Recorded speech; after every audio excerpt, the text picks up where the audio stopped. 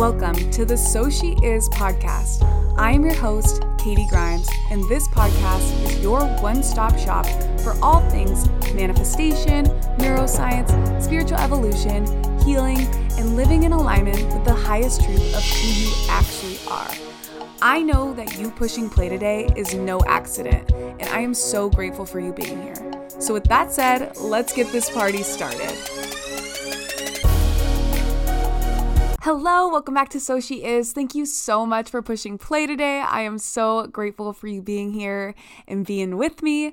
This day that I am recording it on, it is a cloudy day. It is a bit dreary weather, but I personally love the rain. And I know so often we hate the rain, or it's like common to not really love the rain and just want the sunny days.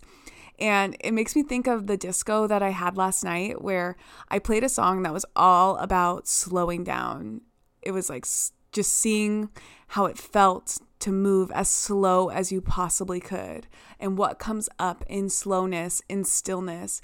And I feel like rainy days are a reflection of our internal world of like, what do we do when it's not just shiny and bright outside?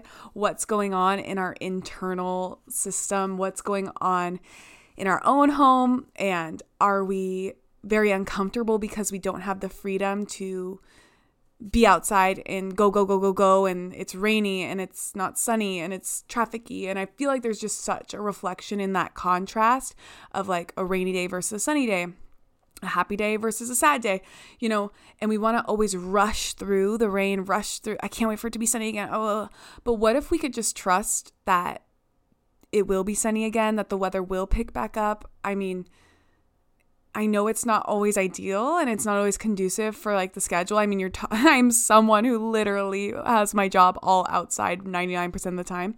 So I get where the rain and weather can impact, but I feel like it's just such a good opportunity, literally and metaphorically, to do a internal check, a little housekeeping, seeing how we're doing, seeing how we feel when outside stimulation's taken away. And that's my little challenge and tidbit for you. If you're listening to this when it's raining, can we lean into the rain instead of like trying to resist and neglect and I hate this. What if we could just lean into it? This too shall pass. We can trust that for sure. And then leaning into it. With that being said, silent disco, I mentioned my one last night. If you're like, oh, that sounds kind of interesting. Well, I am here to invite you to the next one we have this Sunday at 4:30. I just am loving how this community is growing and expanding. It's been so amazing. And so I'd love to see you there. I feel this is a little bit of a call. I feel like I mostly am with strangers when I know a lot of people that listen to this live within driving distance to Long Beach. And I have yet to see you at a disco. So if that is you, I'm looking you in the eyes right now. But I also wanted to remind you that So We Are Silent Disco during the week works with rehabilitation centers, nonprofits, psych wards, dementia homes, nursing homes, you name it. And I don't often promote that or broadcast that. I don't really know why. So this is me doing that. If you have a connection to either a facility, or I work with a lot of like corporate team bonding, athletic team bonding of all kind, or community of all kind, like a facility, like a rehabilitation center, I come in and we provide a really unique, special, and magical experience for about an hour. And so if that is something that you think either your business, your company, anything that you are connected to could benefit from, even if it's something like a nonprofit you volunteer at, please reach out via DM or email or text. I would love to take that conversation further and see if we could work together.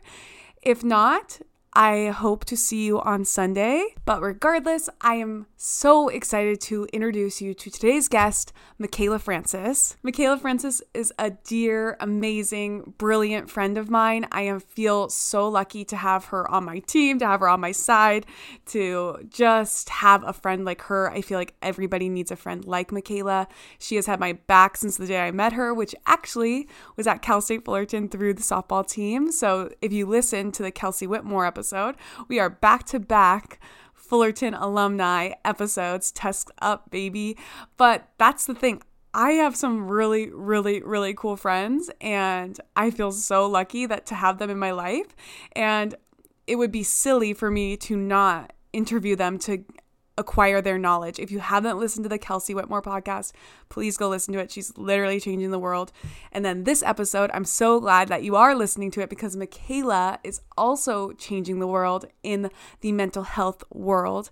And if you've listened to prior episodes, I have been very open, very honest about my journey with anxiety. The physical manifestation of it, how it's really hindered my life and ability to function.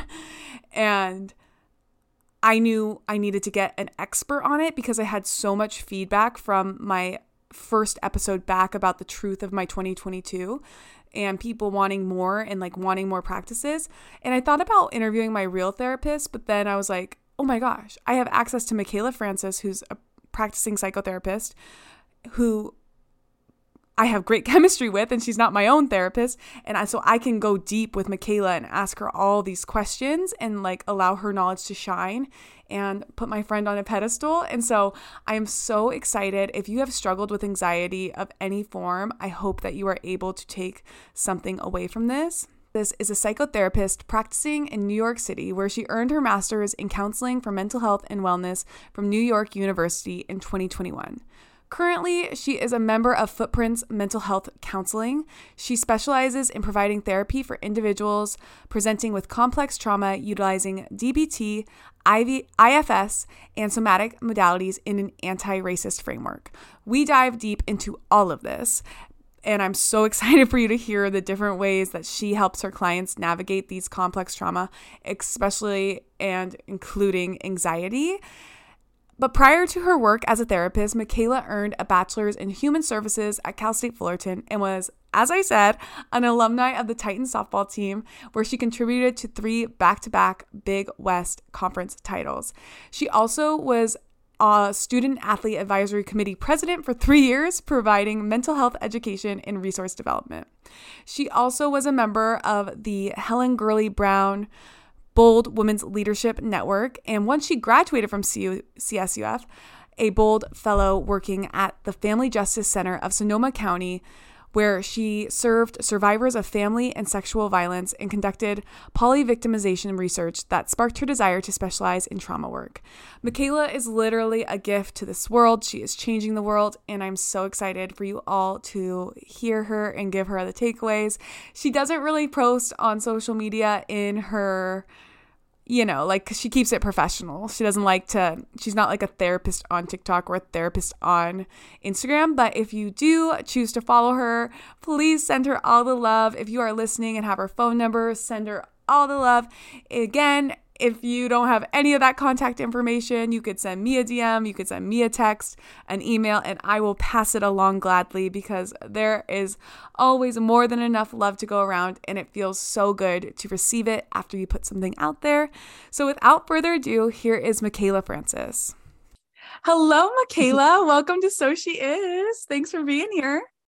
Hi, Katie. Happy to be here. Been waiting a long time. Very excited that you finally nailed me down on the schedule, and now we're here. I know. How's New York? How's the weather over there now? It's pretty good, actually. It's like in the 40s today, a little drizzle, but that's like embracing it. That's what we are at like here too. It's so cold. But anyways, enough about the weather. I am so excited to have you on because I did an episode about my struggles with anxiety, and I was like, I need to get someone who knows deeper about what anxiety is. And then you were the first person that I was like, wait, duh. Like, why not have Mikaela come on? But before we, dive into the depths of mental health, I'd love to know and allow the audience to know just a bit more about your journey to becoming a mental health professional. So however you want to take that question, just roll with it. Absolutely. So I'll start at the present moment. So I'm currently a mental health counselor with a limited permit practicing in the state of New York. I am a therapist working mostly with clients who have severe trauma histories, complex PTSD, Lots of them struggle with anxiety. I kind of always wanted to be in the mental health field and always had a passion for it, even when I was a really little kid. And eventually it was just kind of always seen as what I would do. And then I kind of started to realize like, oh, maybe some of this passion that I have for this is coming from the fact that I'm struggling with some mental health issues, right? I went to college, became a college athlete. There's a lot of stuff that goes with that, a lot of pressure, a lot of anxieties, a lot of new experiences. And so I kind of, while avoiding mental health services altogether out of anxiety, I kind of pushed for mental health programming at my university at Cal State Fullerton with you, and really cared about chatting about it, specifically student athlete health. And then I graduated from Cal State Fullerton and got into this grad program at NYU for mental health counseling and started therapy myself and started to recognize how much of an impact anxiety had in my life, how prevalent it was. I think before I really sat down and looked at it from a different perspective, I didn't realize how much of a barrier it had been that I didn't even realize I was carrying. Mm-hmm. And then I sat down with somebody and started to unpack all that anxiety and recognize like, oh my God, what would have happened if I had been able to sort of recognize this earlier and understand why it's happening and not see it as this negative monster on my back, as opposed to something that's showing up for a reason and is my body's way of trying to help me and get me present to what's going on.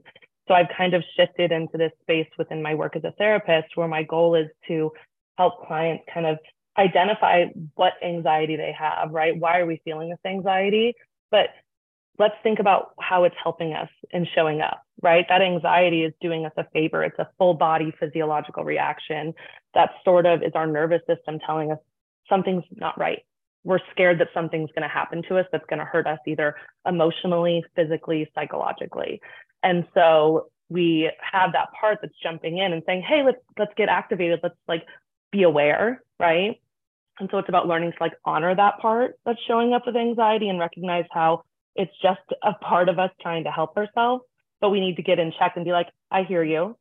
I respect that you're showing up. I'm grateful you're showing up. But how do we get to a place where it's you and I having a dialogue and me saying, I've got this now. We don't need to be anxious. We are safe.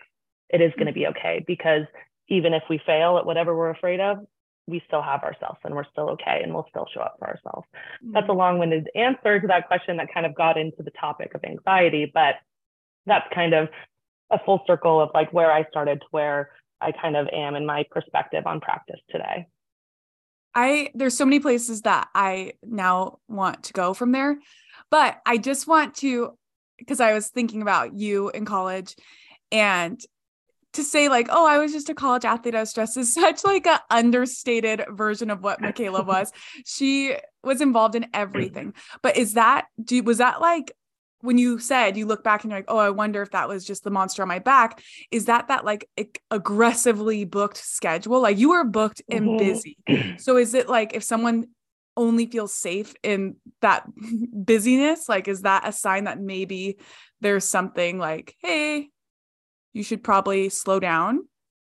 I think it was a testament to how disconnected I was from my body. Right. A big part of my practice as well is very somatic focused. And when we think about the culture that we live in, that's ruled by white supremacy, capitalism, systems of oppression and marginalization, it's crucial that we are disconnected from our body. We're taught from a very young age to disconnect from what we're feeling, whether it's being told, buck up, don't cry, go to your room until you calm down. In kindergarten, being told we go to the bathroom at recess. We eat snacks at recess, right? We're constantly being taught to divest from our physical experience and our connection to our body. And so a big way to do that is by stockpiling our schedule. If I am so busy that I'm never taking a moment to sit with my mind and my body, I can't focus on the anxiety. I can run away from it. Mm-hmm. I can run away from everything that's actually underneath that's stressing me out, but I'm avoiding it by being on 4 committees and being a college athlete and doing all of that stuff. Mm-hmm. Wow. Yeah. I got chills when you were talking about all of that. You also mentioned parts. So I believe that you practice internal family systems. Yes, correct. I would love, love, love if you just gave, like, it could be SparkNote, but you could also give some like emphasis on it of like what internal family systems is and how it could really help someone. Because I think it is like one of the most helpful modalities out there. So I got into internal family systems because by chance, when I decided to start therapy, I chose a therapist who practiced internal family systems. And then as I kind of went through my own therapy journey with her, I was also interning at a trauma-focused treatment center that kind of leaned into that same idea. And so it kind of was a beautiful merging of my clinical experience and my personal experience, where I dove into internal family systems and used it in my practice with all of my clients. And the idea is that we have a system of parts inside of ourselves. And all of these parts are our younger selves, right? Our past selves that developed roles in our life, right? And so there's three major parts that we work with, three types, like archetypes. We have the manager. So the manager is the type of part that shows up to keep us going, right? So the manager is the person who was telling me, my manager is this like 3-year-old version of myself in a ballerina outfit, and I call her the perfectionist, right? That 3-year-old version of myself that is so focused on managing everything through perfection and managing everything through overbooking myself and doing everything, right? She's working her hardest because she sees that as the way to stay safe. Right? So she's managing me on a daily basis, saying, yes, wake up at 6 a.m., go to weights, then go to practice, then go to class, then go to meetings, da, da, da. It's managing you, probably a part that's saying, yes, then wake up and do that podcast, and then do my yoga class, and then go start an LA Times, right? Like noted company, right? So that part is our manager that keeps us kind of going, running the system at all times. Right? So those are our general coping mechanisms, emotion regulation skills. Then we have our firefighters. And these are the ones that are showing up when we are in crisis. So maybe this is when shit hits the fan with a relationship, shit hits the fan at work. There's just something going on that creates extreme anxiety, right? Or depression or fear, whatever. This firefighter is the one who jumps in and says, okay, this is how we handle crisis. We can fight, right? Maybe we dissociate. Maybe we go into a state of fawning where we are so focused on just pleasing everyone and shape-shifting ourselves to ensure that no one's upset with us and we can maintain some sense of safety. Right? The amount of times you've said, Katie, that's just a fawn response, but it's fine. Like, I'll let it go. Like when I'll tell you about something and you're like, you're just fawning, but it's okay. Like, but yes, please. That's my go-to. I love, you know, my firefighters are fawners. And fawners are sometimes our strictest parts because they are like, no. I have observed this system for our whole life. And I know it like the back of my hand, and I know how to read everyone's feelings and manage them, right? So even though we're talking about managing, that's coming up in crisis as well. And all of those kind of responses and reactions can be done by all the parts, right? But they're kind of just the idea of like the kind of lower grade chronic level of dysregulation versus when we get into states of hyper or hypo arousal, which is like panic attack or dissociated, depressed episode where we're not leaving bed for a few days or we're disconnected from the body.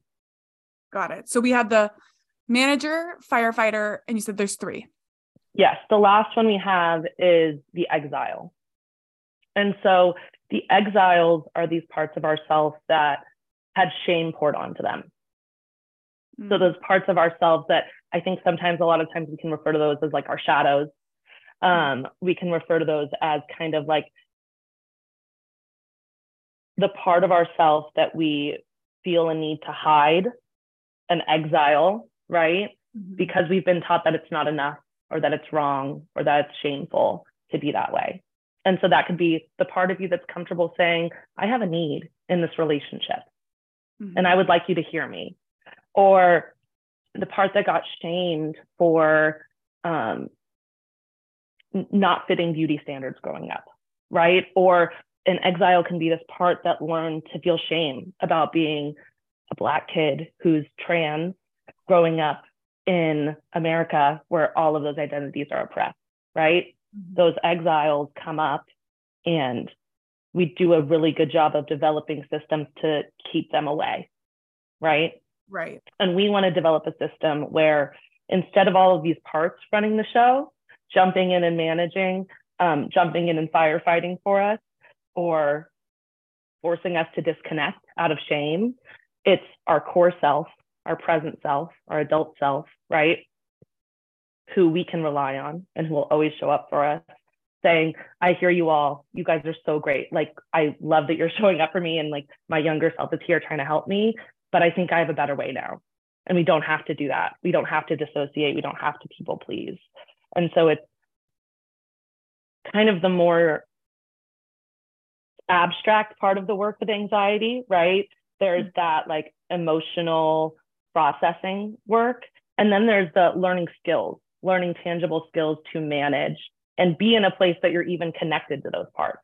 Because it's not easy to just decide one day, okay, I just need to sit there and figure out where all these parts are and it'll just show up to me. Right. I wish, right? Literally. It would make the therapy process much easier, but it's this really intentional journey of connecting with all of those parts and developing intentional relationships with them. And even beyond that, doing the work to even be in a place where it's safe to do that, right? So we think about avoidance, back to like circling back to my college experience. I was able to avoid doing that work because I was so busy, right? I could avoid connecting with those parts. I could avoid doing any of that, which was what was safe, because it wouldn't have been safe for me to try to address all of my anxiety and worries and fears while I was doing all of those things. My psyche knew that it wasn't safe and there wasn't time, right? So then I graduate, I have a little bit more space, a little bit more time, and it's finally safe to sit with those parts and they feel safe to show up, right? Because it's not on demand. Right. And we can't just say, hey, exile, show up, we need to chat, right? They're right. in charge. They decide when they show up, right? And that's why it's so important to show that gratitude for them. Curious. Do you think also the fact that you moved from California to New York, like the physical space separation also helps in that scenario? Not that someone needs to move across the country, but maybe if you're in the fire, it just seems like it would be much easier for a fresh start to work. Yeah. Well, and sometimes large shifts, right? You don't need a life change to start therapeutic work, but sometimes a life change is a catalyst because it invokes such anxiety, right? That gets us to a place where we're like, oh, this is okay, hold on. Maybe I need to talk to somebody about this because this is all feeling really overwhelming. And, I'm scared that I'm going into this really lauded institution, right? And I'm like having an anxiety attack the day before I start grad school. And I'm like, okay, maybe I should make that call and go to therapy because things aren't status quo anymore. I'm in that firefighter space, right? Where I'm like, oh, I'm in a new place, a new city of 8 million people, going to this grad school, this huge decision that's altering my life. Okay, the anxiety has peaked and it needs to be addressed, you know? Right. It's kind of like how rock bottom, like I always say, like everyone's entitled to your rock bottom because typically it brings you to like finally address it. Like I feel like my rock bottoms have been my catalyst for literally everything. And it's always such a bummer because it's like, what if we could just like not get there? But so often I feel like it does require like that motivation level or like, okay, I got to figure this out stems from there. And so I think something that also really, because I did want to focus on anxiety today and talk about anxiety, I think it helps to kind of understand, because anxiety feels so big. It feels so out of your control. It just feels like a lot. Is there any way that you could help? Just like if someone, because I know when I feel it and I know when other people describe it, it's like, I can't breathe all of a sudden. What's going on with my body? Mm-hmm. Like you like lose all trust in your body's ability. Mm-hmm. But I feel like when we bring like the intellectual side of like being able to understand just like at a baseline, what is anxiety and why does it feel Mm-hmm. like it's actually going to kill you? Like I feel like people go to the ER sometimes for panic attacks, Mm-hmm. which is Absolutely. totally valid, but like that's where it's like, but that was in my mind. So could you help shed light and just on understanding it? Well, I think that's the biggest misconception right there, is that it's in my mind, Mm-hmm. right? Anxiety is a full body physiological reaction to stimulus, whether it's an event, a thought, a feeling, whatever it is. An emotion is a reaction. That is our full body taking something in and our nervous system outputting a bodily reaction and then intellectual reaction, right? So if we think about like an emotion cycle, which anxiety is like one of the main emotions, right? What we can think of is emotions start as an interpretation. So we have the prompting event, right? Whatever that could be. Let's say it's this meeting, right? I was feeling some anxiety coming in here because there's a recording of me chatting about something that I work in and that I've studied for and that I claim to know about, right? But that's an opportunity also to not know the answer to a question or to stumble over my words or to feel a little frazzled and not perform as well as I'd like to, right? You're doing amazing, just so you know. Thank you. But so that's like the prompting event, right? So the prompting event is this podcast recording, right? But this podcast recording, the fact that I'm recording a podcast does not create anxiety in my body. What creates anxiety in my body is all of that meaning I just added to that podcast recording, right? The interpretation. So how I'm understanding or making sense of what happened, right? So I'm assuming, oh, well, if I were to stumble on my words, then I would not be taken seriously or respected, or I would look silly or stupid, right?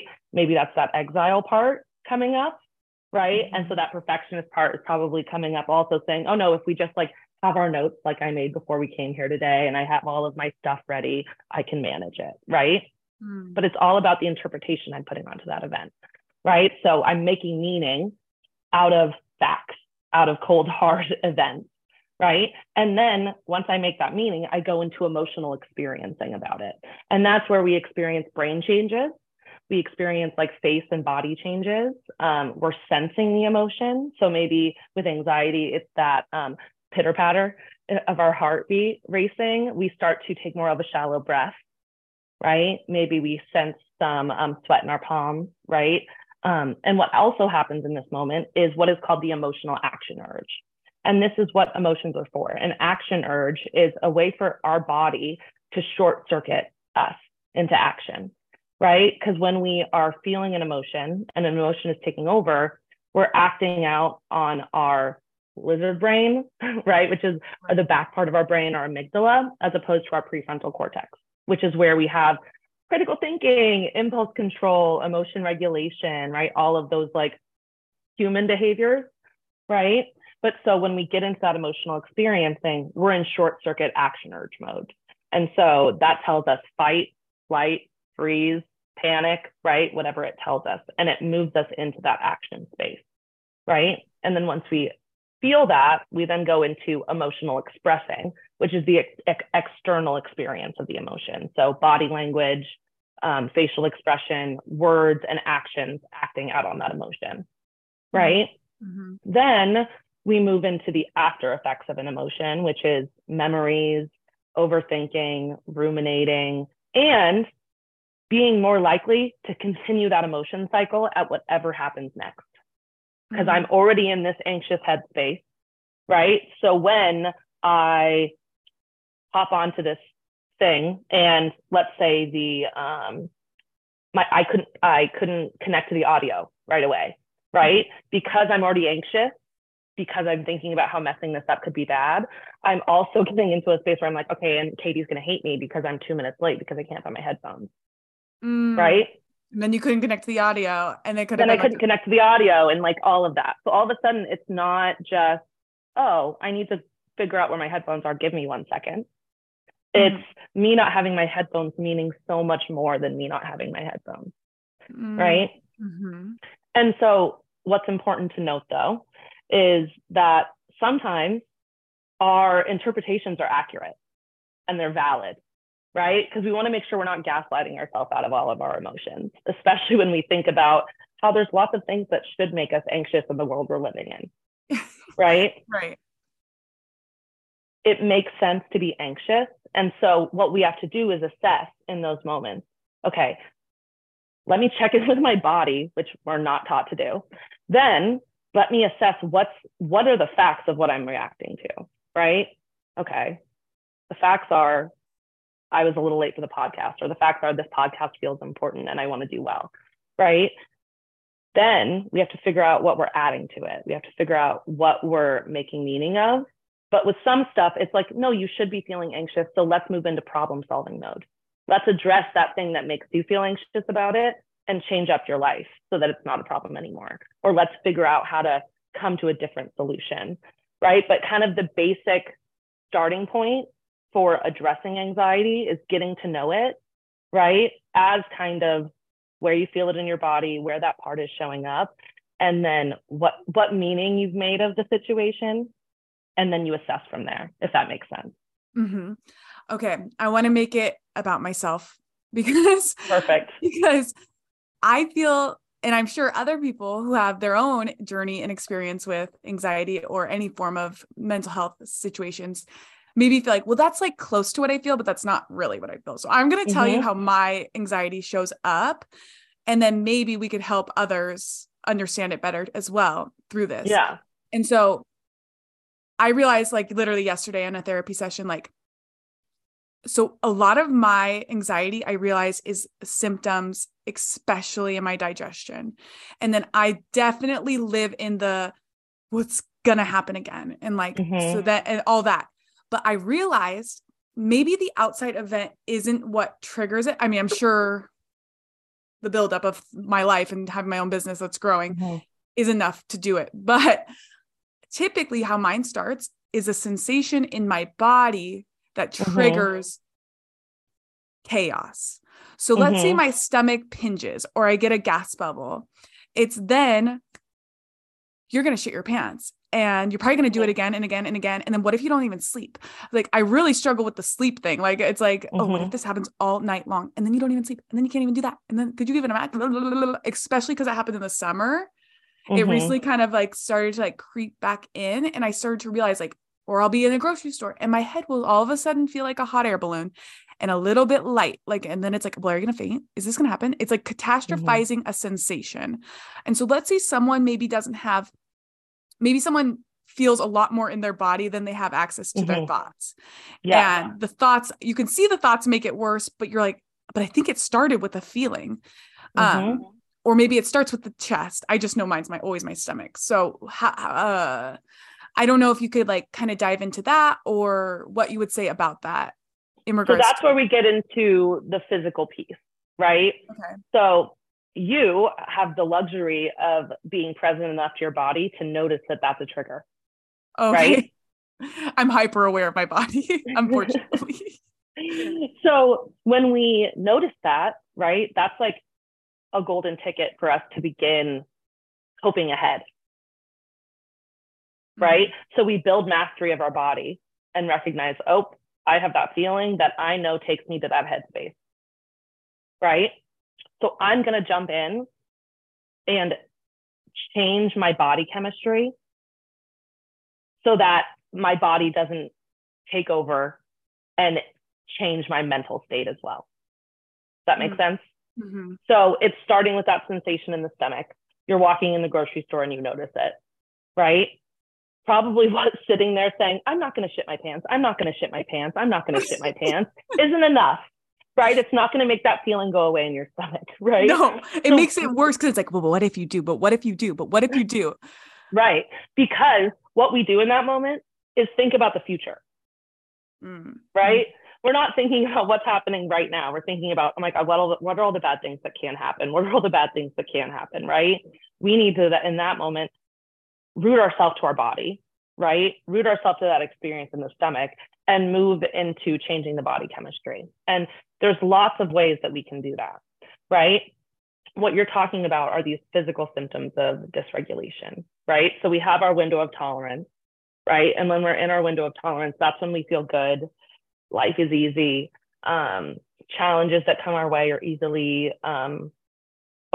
can be easily overcome. We don't feel stressed or overwhelmed easily.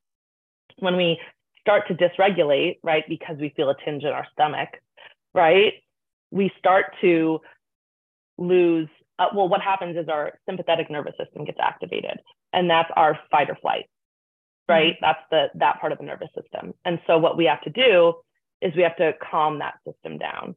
And so we have to activate our parasympathetic nervous system, which is the rest and digest nervous system. Interestingly enough, rest and digest, as we talk about you shitting your pants in the grocery store, right? So we have to, in those moments when we get anxious and perceive a threat, right? Because for you, the threat you're perceiving is it's not your stomach feeling bad that's the threat. It's me shitting my pants in this grocery store and then not sleeping for 2 days because I keep doing it. Yeah, it is good. Right? Exactly. So instead of going all the way over there, let's instead work on calming the body down and putting our mental energy and focus back into our prefrontal cortex of our brain, get our brain function back there where we can say, I'm not going to shit my pants and everything's going to be okay. We have to, before we can get to a mental space to check the facts or be rational, right, about these fears, we have to do the body chemistry first. Because when we are activated and dysregulated and leave that window of tolerance, our brain function goes to that lizard brain, that amygdala, where we are fight or flight. We are simply going off physical urges, emotion urges, right? So you have to change the body chemistry first. And that's when there's lots of ways to do that. But 3 of my favorites are, one is activating your mammalian diving reflex, okay? This one you probably can't do in a grocery store, but this one is good for, let's say you're at home and you start to feel like you're having an anxiety attack, right? Whatever stimulus happens, sets you off, you notice the feeling in your stomach, which then turns into the heart racing and the cold sweat, right? To activate our mammalian diving reflex, what we do is we place our face into a bowl of ice water. And what this does is by putting our face in the bowl of ice water, we're activating this reflex in our body that was developed long time ago, since we are mammals, that slows our heart rate and expands our breath cycle when we are inverted and subjected to cold water, so that we can stay underwater longer, to dive, to do whatever, to be down there, right? What that does is changes the body chemistry of anxiety, which is increased heart rate, shallow breath, right? This forces our body to change itself, right? So we're not relying on our own intellect or presence, right? Because in the moment when we're thinking we're going to shit ourselves, we don't have those things. We're in panic mode, right? So we're forcing the change, right, onto an external factor, right? We're sticking our head in that ice water. All I need to do is be able to stick my head in the ice water, right? That one's tough to do in the grocery store. Yeah. So what you should do is do it for 30 seconds. Okay. Right? So that also causes us to hold our breath, right? Which also helps reset the breathing cycle.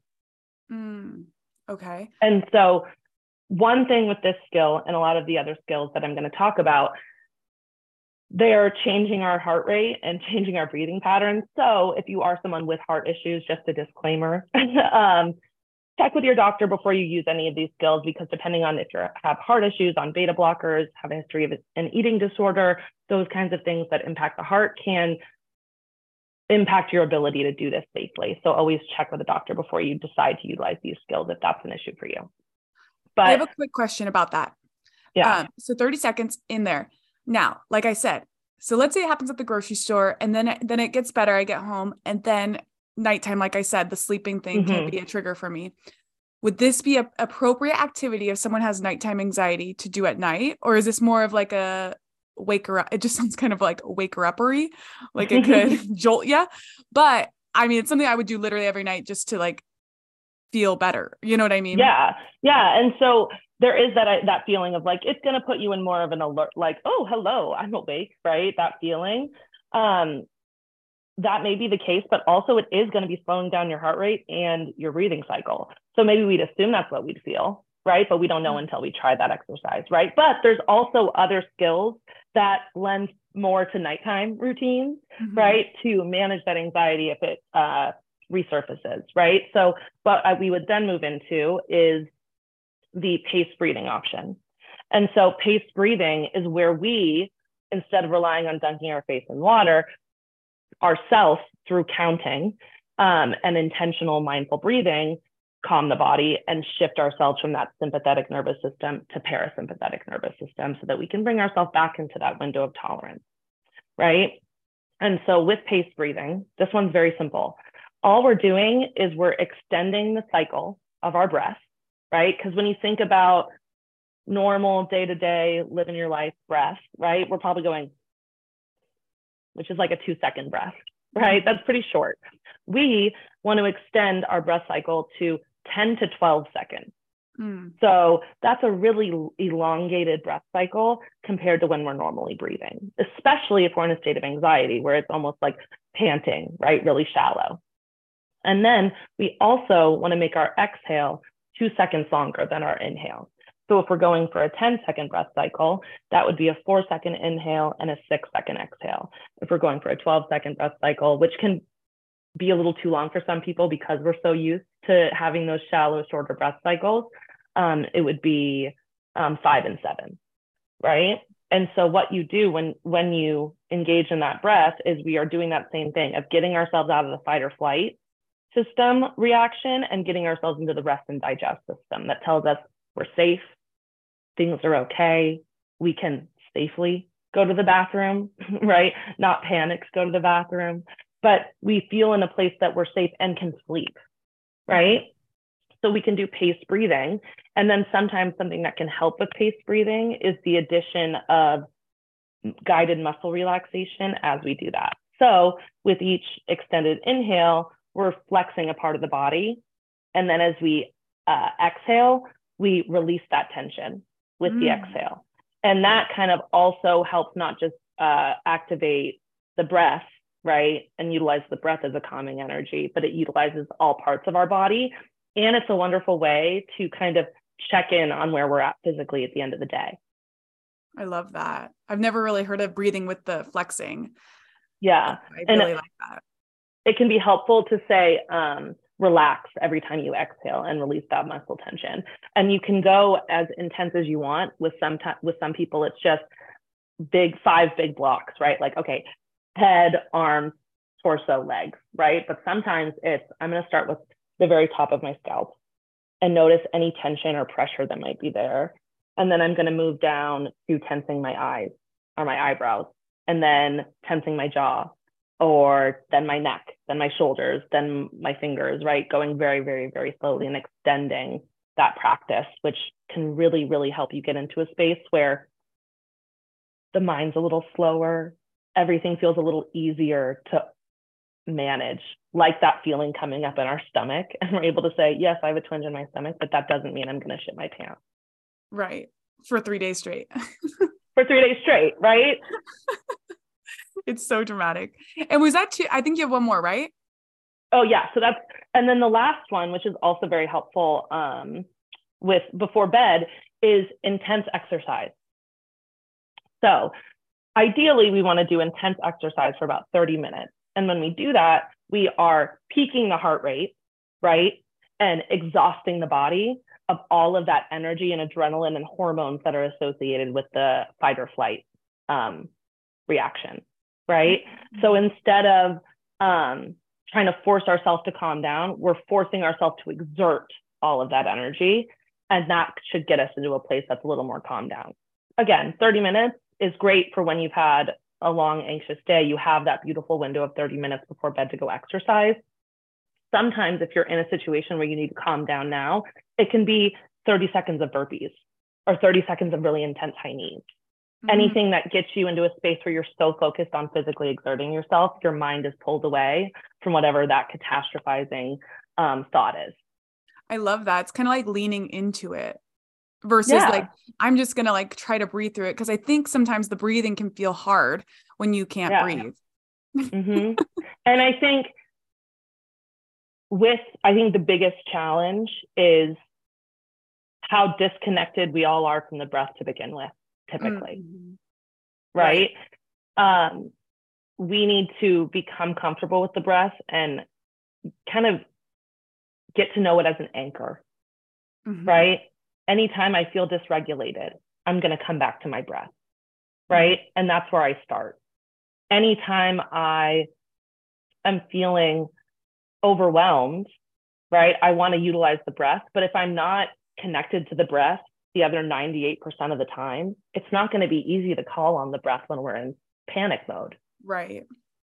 So it's about developing a common practice. And that's where we say, like, build mastery and cope ahead. We want to build these skills and become connected to our breath, become connected to our triggers, the things that we know, our signs, right? So that twinge in the stomach, right? If we know that that's what's going to cause us ascending into a state of anxiety, right? That's building mastery, knowing ourselves to the point when we know when we need to step in with a skill. And so we also need to build the mastery of the skill, which is trying to do that breathing every day, right? Or just having moments where you connect to the breath, right? Even if it's during a work day, right? And you're going meeting to meeting. What if you tried to commit to 1 minute of mindful breathing in between each meeting, right? How much more connected would you feel to your body and to that breath? And how much easier is it going to feel to call on it, right? Come the moment of panic, right? If we put it in softball terms, right? We're not going to like never, ever throw a change up in practice and then try to go throw it in a game when it really matters, right? That would be a really bad plan, right? Right. We would be in trouble. They would be picking our change up. We would be throwing it in the dirt and above the catcher's head, right? It's hard to pick something up only when we're in the moment. We have to practice these skills and not just try to launch into them when we're in that state of anxiety and dysregulation. Totally. I love that analogy too. Cause it can feel like something that's just like you just like a 911, like, okay, I just need the breath now. And that is a really good point, that it's really hard to call on the breath when it's like, you only know how to shallow breathe. I mean, still to this day, I feel like I struggle to get like the depth of a breath, like in my back and in like expanding my rib cage that far and fully being in my diaphragm. But, and I'm someone that practices it. So there's always room for that.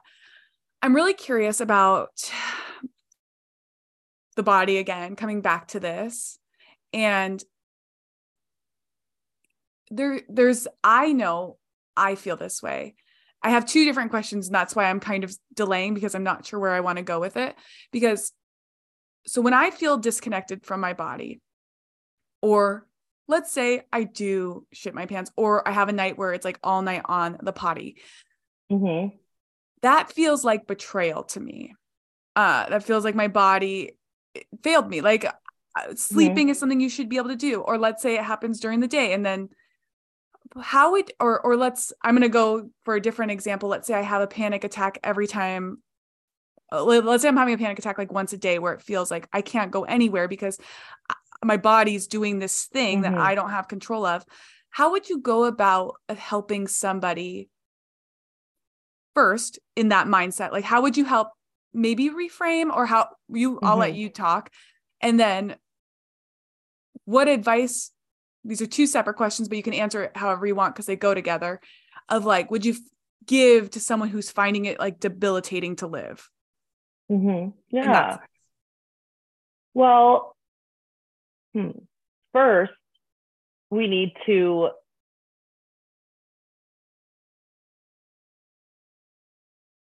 sit with why these feelings and symptoms are coming up, right? And that brings us back to the parts work, right? So when we have that panic attack coming up every day about whatever it is, but it's preventing us from leaving the house, right? Maybe it's fear of going outside. Maybe it's something along those lines. That is a firefighter in that moment showing up and saying, like, lights are on, red alarms, like everything's chaos. We cannot leave the house, right? That anxiety is showing up for some reason and saying, well, no. Things aren't okay. We have to take over, right? And so it's important to recognize that those feelings coming up are our body's defenses and these parts of ourselves just trying to come up with the best solution they know how to use right now, right? This is what your body has used to stay safe until now, right? Your body is picking up on a threat, whatever it may be, and going into this dysregulated state as a means to try to protect you. That firefighter is just trying to protect you, and it thinks it knows best, right? So we have to get to a space first where we aren't angry at our body and our parts for having needs. Right? We have to recognize, oh yeah, it makes sense that my younger self developed that defense and needs to take over right now, right? Because if I haven't done the work to show her that the outside world is safe, hell yeah, she's going to scream and set off the fire alarm, right? So sometimes it's about going back and nurturing that relationship with these parts that built up these defenses, showing them gratitude for fighting for us our whole life and utilizing this defense, right? But as we develop that relationship, if we build mastery of these skills and learn how to cope ahead, we get them to trust us and see that there's a different way. We can say, hey, come with me. I know that you're scared and I know that you're trying so hard, and I'm so grateful that this is what you think is best and that you're doing what you think is right, but there's a new way. We don't have to be in panic mode. We can handle this. We aren't that 7-year-old kid who didn't have agency and power. We do have the ability to overcome. We aren't that exile who thinks that going out and being seen is an opportunity to be ostracized or feel not enough, right? We can show them that, well, we are enough, so it doesn't matter what happens when we go outside, right? If we do that work and get to a space where we honor the needs of those younger selves, right? And show them that we have worked on it to get to a place where we have the actual tangible skills to take over and that are more effective, right? That's kind of that intersection of where the parts work and the tangible skills meet. Is we have to do the work to identify why the anxiety is there, right? I'm sure there's a lot of stuff we'd have to unpack about why you are so afraid of shitting in the grocery store. Right. Right. And until we do that, that anxiety is not going to go away, right? We can do all these tangible skills all we want, but they're a Band-Aid. We also have to go in and do that work with our managers, our firefighters, and our exiles, and recalibrate our system, right?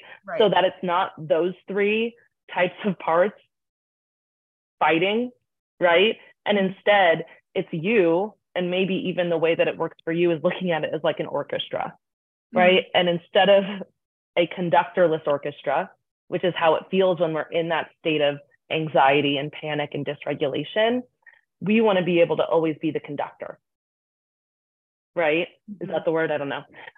Who is able to, I just watched Tar, very good film, much more about music than lesbianism, which was kind of disappointing, but regardless. We want to be able to say, I'm calling on you to utilize this skill right now. Okay, it's your turn to show up, manager. This is a good time for you.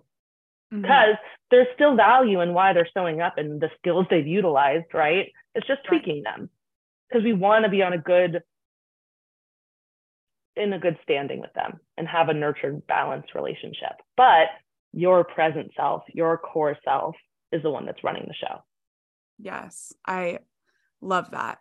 So we have like a wide range of people who listen to this podcast, like it's a very wide range, just like So We Are is a wide range of an audience. This is a wide range of a podcast, mainly women. But so I feel like in my time, just like witnessing and being in this healing space, I kind of wanted to see what you've seen and pick your brain. I mean, I feel like maybe the people who are on like an older demographic listening might be like, well, not me, like whatever you're listening to, like, that's a bummer. And then I feel like the younger people would be like, yes, and X, Y, Z, Z, Z, Z, Z. Like there's all these other things going on. Like dive in more. I need help. And I'm wondering, one, do you also see that like there's some, and I don't know if like, I have a theory that social media is playing a big role. The pandemic plays a big role in this, but as you know, Gurley is a college softball coach. So like she sees a lot in the mental health world in the college athletics, in their meetings and all the things. I mean, they're navigating panic attacks within athletes in the training room daily, if not like multiple times daily across the board. I know like certain schools are preventing a suicide once a week. Like there's just like so much, I feel like, in way more than say when we were even playing, which was only like 3 years ago. So first of all, what's going on? Why is it so like, what in the mental health space are you guys talking about like what's going on, and why is everybody kind of like freaking out? Why are all the firefighters out? Why does everybody feel like they have a firefight, like their hose ready to go? And maybe even if you could shed light on people who are older, who don't understand why everybody low key wants to die and why everybody like is just so struggling. And if you're like, that's too big of a question for me, that's okay too. I'm just like witnessing it. I'm like, you're in it. You're the first responder in this mental health crisis we're in. And I'd love if you shed light on it. Yeah, absolutely. So I think that, which we spoke to a little bit earlier, is the idea that there's a lot of shit to be anxious about, right? We are living in times that are, as the last 3 years, the word of the year has been unprecedented, right? Damn it. Times are unprecedented, I hate that word. Right? And that's just in relation, right? People are mostly referring to the pandemic, right? But we are also in the midst of really intense human rights fights right now. We have a lot going on politically. There's anti-trans legislature being presented and passed and debated in states on nearly a daily basis at this moment, right? We have Supreme Court rulings that are putting fears of access to abortions, of access to life-saving care in the form of gender-affirming care, fear of same-sex marriage, interracial marriage being stricken down, right? And while those things may feel very far away and seem very far away, right, there's still something that's constantly going on and is constantly on the back of our minds, right? I think that as a result of being, like you said, on social media, not only are we privy to more knowledge than ever before, right? We know more about everything that's going on than anyone has ever had the opportunity to. If I'm hearing about the protests in Palestine, and I'm hearing about the protests in France, and I'm hearing about issues in countries all over the world, right? So I'm also hearing all of this news about everything that's going on politically. And then also I'm getting the tweets that are coming up about acid rain and how the world's going to end in 50 years because of climate change, right? And then we're talking about, social justice issues, right?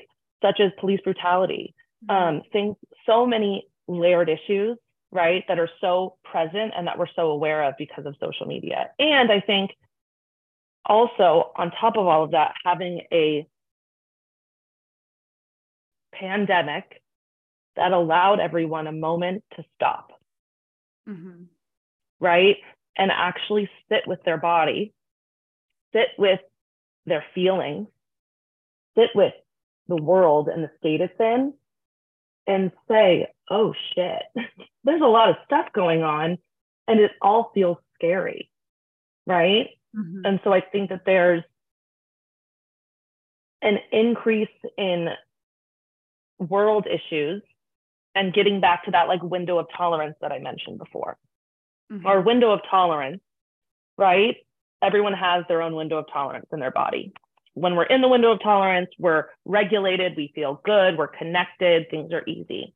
As we begin to get dysregulated, we go into either upward dysregulation, which is where we have anxiety, anger, and we reach hyperarousal, or we can go like kind of the downward dysregulation, which is like sadness until we get to hypoarousal, where we're like dissociated, depressed, really bad, right? That window of tolerance, right, for our nervous system essentially and our activation isn't fixed. It's static. It changes throughout our life. So things like stress, trauma, world issues shrink that window of tolerance.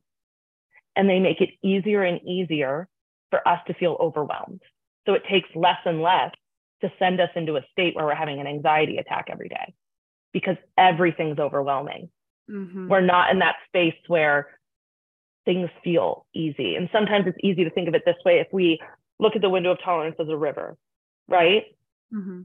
When the river's wide and the same amount of, and there's water rushing through it, right? The water's rushing really slowly, kind of nice, like easy river. But then same amount of water and we narrow that window, right? We narrow that river, but the same amount of water is rushing, right, through that space. It's going to be rushing a lot faster.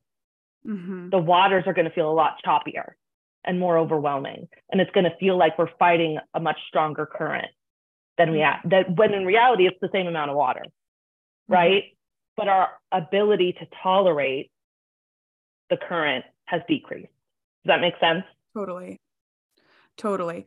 So if someone was like, wow, I had no idea why I was anxious, but maybe I do scroll on Twitter and read about the acid rain in Palestine and somebody being killed and XYZ, mm-hmm. XYZ.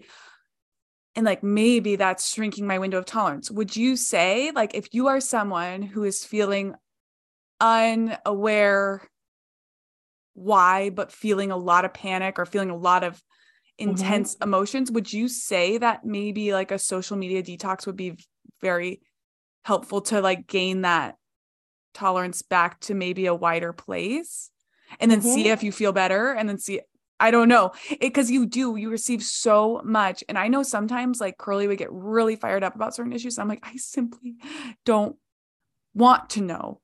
I like want to care. I care, but knowing physically hurts me. Like when mm-hmm. when it feels far away, and that's not all the time, but that's just like sometimes when it's like, oh my God, like I did delete Twitter, but because it was a lot to scroll and then taking and yeah. the people there is like, because I'm like half my business is just being a content creator.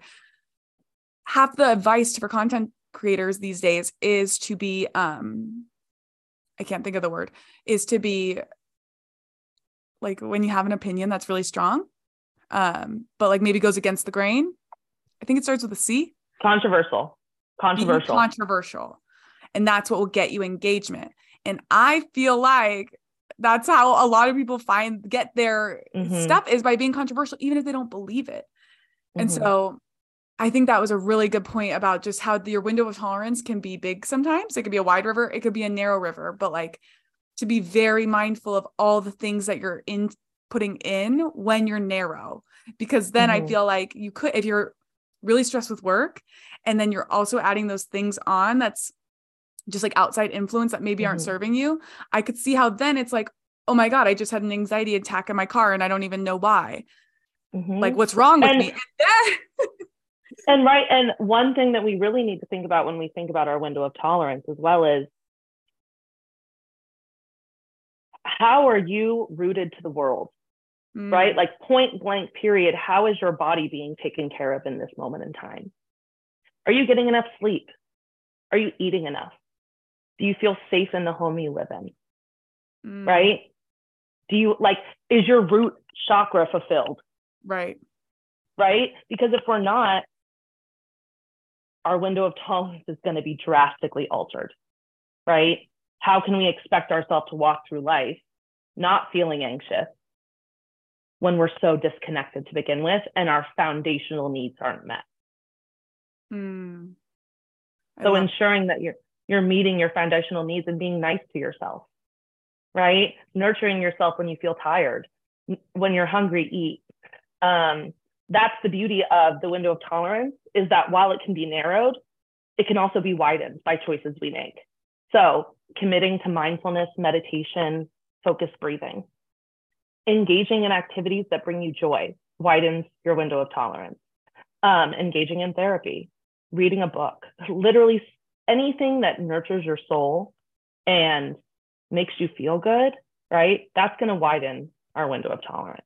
That's going to help us get to a place where we can take on more. And it takes more to get us to that space of dysregulation, and we feel competent and confident to take on whatever life throws at us.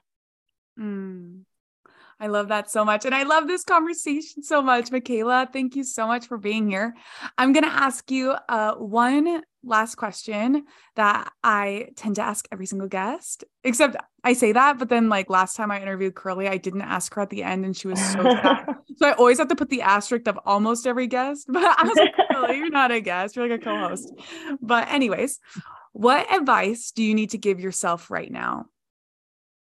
It's a lovely question.